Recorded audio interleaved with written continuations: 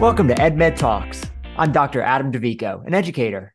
And I'm Dr. Jacqueline DeVico, a pediatrician. And welcome to Season 2, Episode 9, where we're going to talk about a really, really important but oftentimes confused topic, IEPs. And to do that, we have a special guest with us today. And I'd like to introduce everyone to a person that I've known for several years now through teacher conferences and, of course, social media as well. And her name is Rebekah Poe. Rebekah, how are you?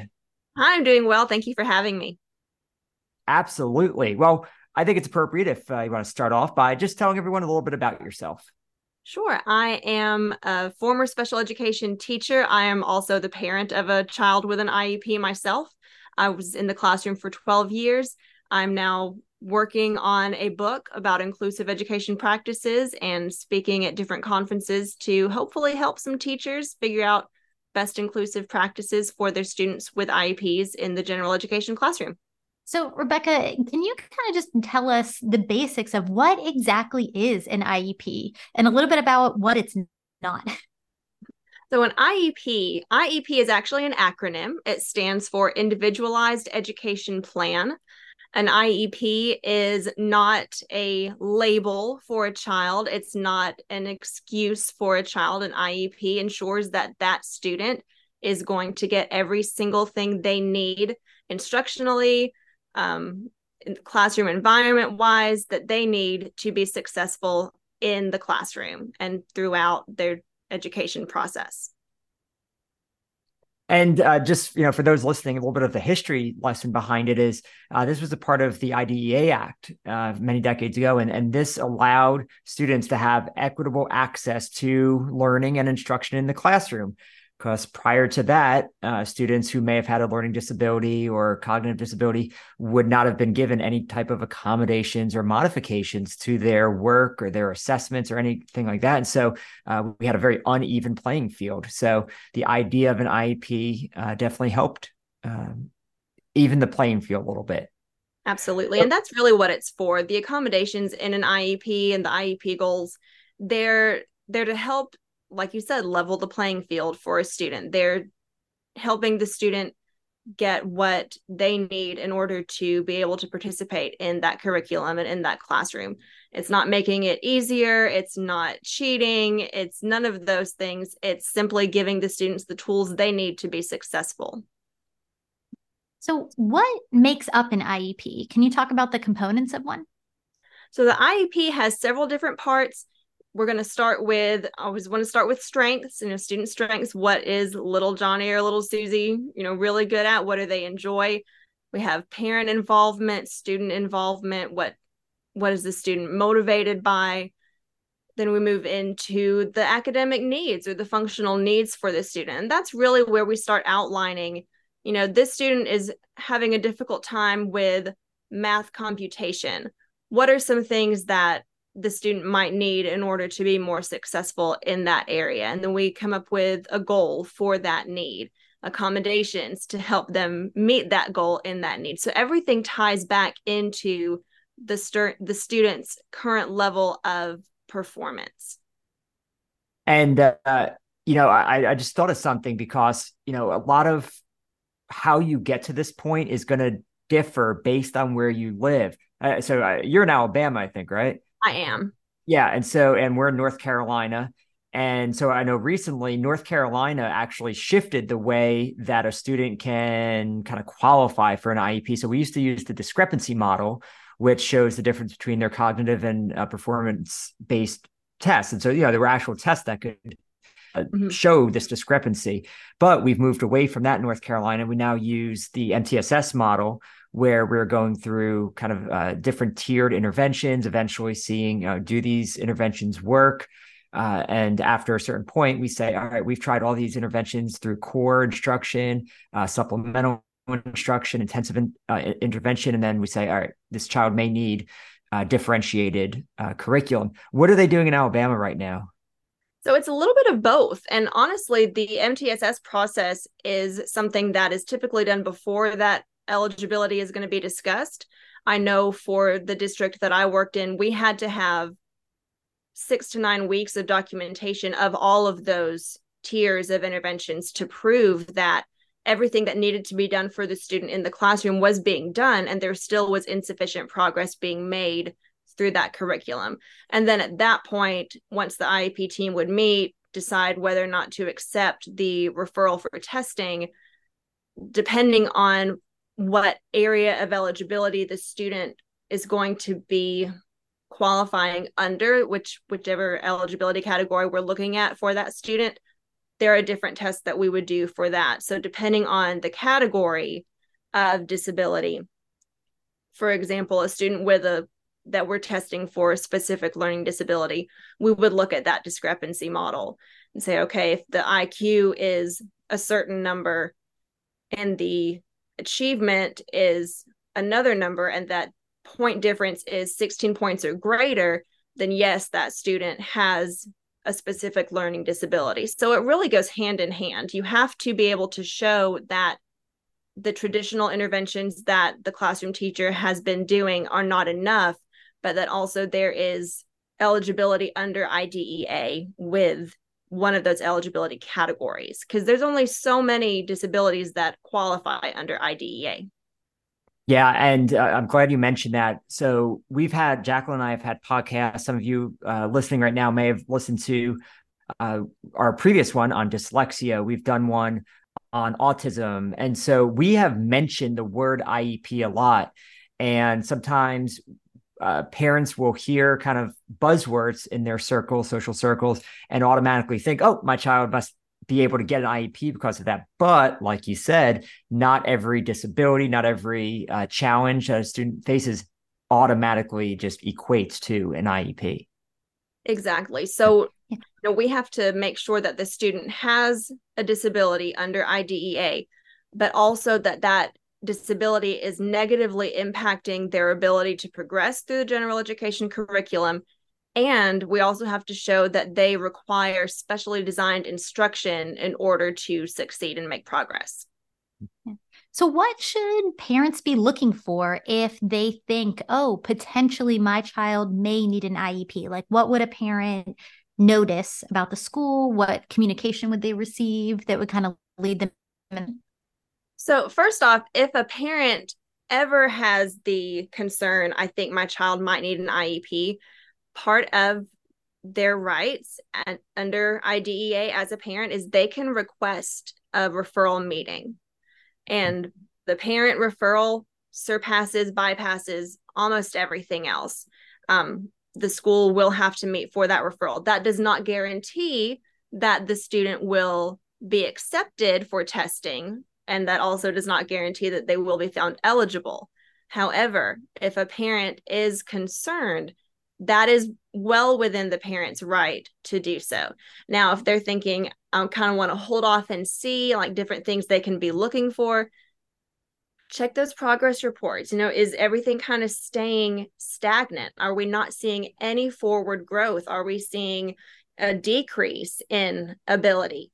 Or, as the curriculum starts to get harder, a lot of times we see a big jump between second and third grade, because in second grade, students are still learning to read. And by third grade, they've swapped to reading to learn. So you start seeing, this student is having a much more difficult time in this type of subject than they were. So let's track that. Let's do some interventions in the classroom. And then as the parent, just stay in contact with the teacher, be a partner in the classroom with the teacher, and check in on your student, because teachers, as much as we love your kiddos, you're the one that they're with the majority of the time. You're the one who knows them best, and often I rely on parent input when I'm making determinations. Let's stick with the parent piece for a little bit and say, I'm a parent, I'm concerned.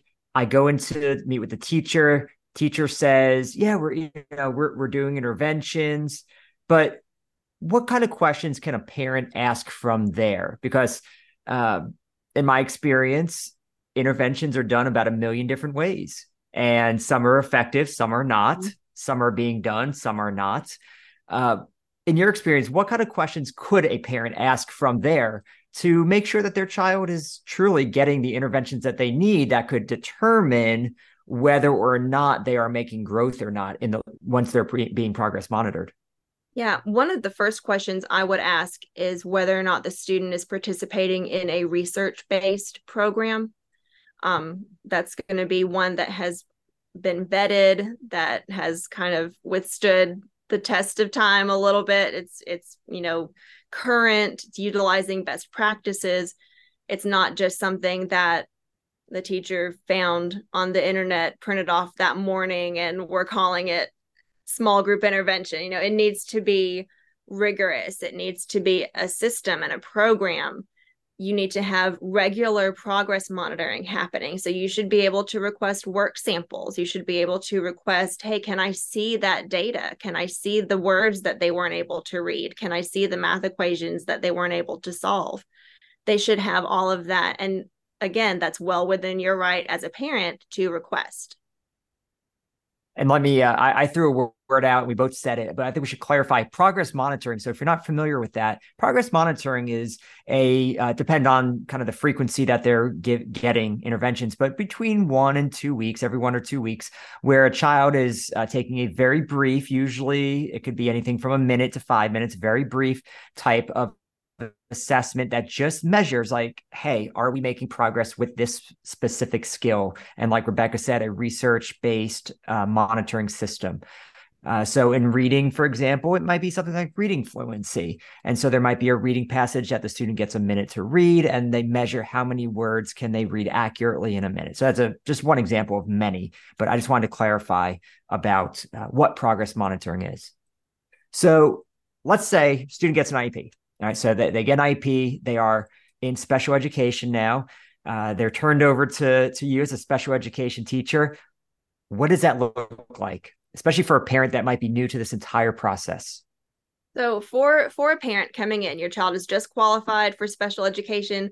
We're going to start working on that IEP. For me, the first thing I always did, I sent home a parent or family input survey. I want to know everything you know about your child. What makes them tick? What do they like? What do they not like? What motivates them? What subjects do they prefer? I'm also going to ask the student those same types of questions, and I'm going to ask their general education teacher those same questions. That's really going to help me kind of guide the IEP, figure out what kind of accommodations I'm going to be putting in there. And then from that point, everything that we do as a special education team, as an IEP team, the parent is a part of. And that's in the special education rights. We talk about parental involvement. That's one of the keys of IDEA is parental involvement. And nothing can really happen without parent say so. So that could be if we're considering a change of placement for a student who might have been in a general education classroom, but we're wondering if possibly time in a smaller setting for more of the day would be beneficial for that student. You should be, I have to say should, because I can't speak for every teacher, but you should be guided through all of those steps. Ask all of the questions. If you're unsure about something, bring that up, because it's better to learn than to wonder. So where is as Jacqueline, her position as a pediatrician, where does the child's doctor come into play in this kind of big picture? Because I'm sure Jacqueline could speak to this. She gets asked all the time, hey, can my child have an IEP? On their well child visit, Yeah. And I'll tell you, I fill out a lot of school forms, especially kids transitioning into kindergarten, and I'll sometimes have kids who have received therapies, whether through the early intervention process or through the preschool intake team, or I'll have parents who are just concerned about their child's ability from a behavior standpoint or from an academic standpoint in kind of preschool, or the child's never been in any kind of preschool and parents have those concerns. And so often they'll first come to their pediatrician. And I feel like sometimes it's almost this moment where I have to say, guys, sorry, this really isn't my lane. I can mention diagnoses that you have, but I cannot require that anybody give you an IEP. So I'd love to hear your perspective on what role their child's pediatrician plays in this. Right. Yeah. I've had parents, I've had other teachers who have come to me and said, oh, this doctor said they have this diagnosis, they need an IEP. Well, a diagnosis is only part of the eligibility process. A student can have a diagnosis of ADHD or autism or something else, any sort of medical diagnosis. That's not a golden ticket to getting an IEP. Because of that eligibility process that we talked about, we still have to show that disability is negatively impacting their progression in the classroom, and that they have to be receiving specially designed instruction in order to make the progress that they need.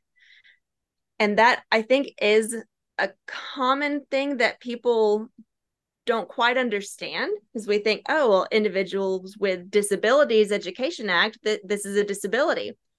Yes, but there's so much more that goes into it.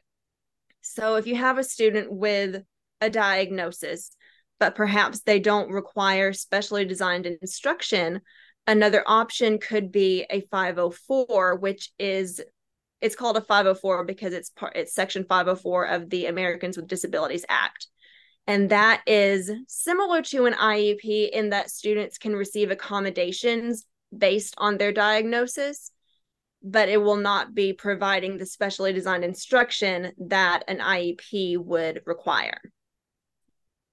And that also is something that a doctor cannot request themselves. They can, I guess, help parents request an evaluation for, but a doctor cannot say, oh, this child needs a 504 plan.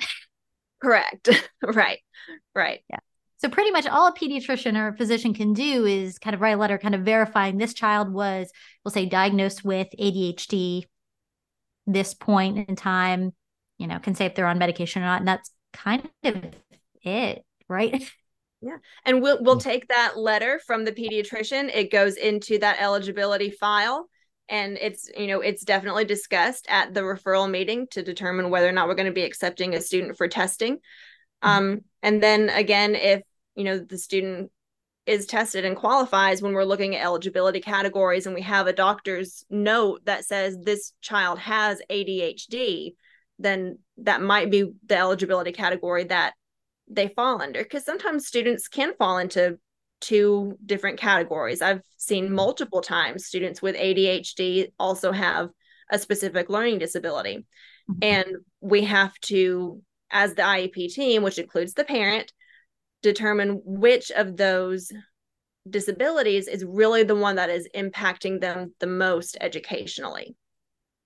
I want to extract a phrase you just used, the IEP team. And I think that's really important for everyone to understand, because if you're new as a parent to this process, this is not just you and the special education teacher. This is a team that includes, yes, the special education teacher, but also regular education teacher, someone called the LEA, which is the local education agency representative. So oftentimes this is going to either be the principal or the assistant principal.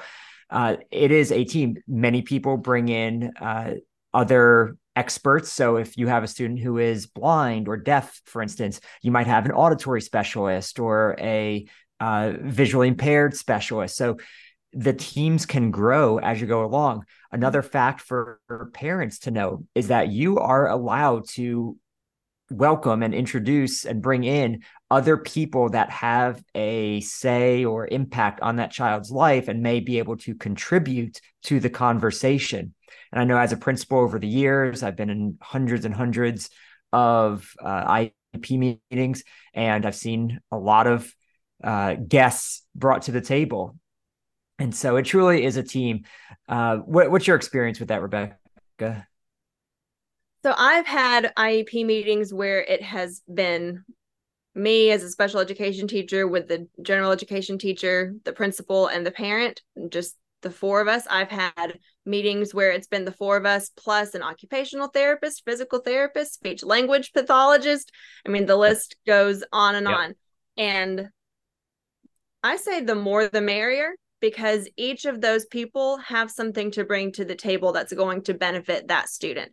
The speech language pathologist, the SLP, they're going to be able to speak more to the language and communication needs of the student than I am. Even if, I'm the special education teacher and I'm the case manager, that SLP is still going to have that knowledge that I need to write that IEP. So the more information I can get from all of the team members, the better.